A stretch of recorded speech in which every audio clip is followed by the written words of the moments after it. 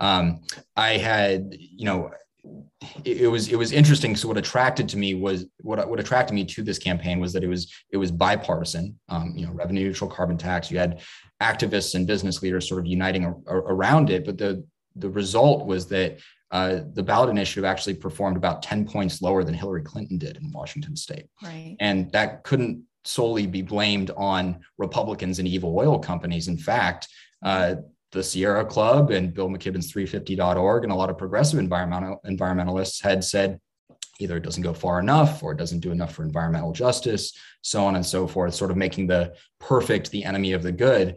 And I realized that wasn't just an anomaly, that was sort of a pattern on the part of the left.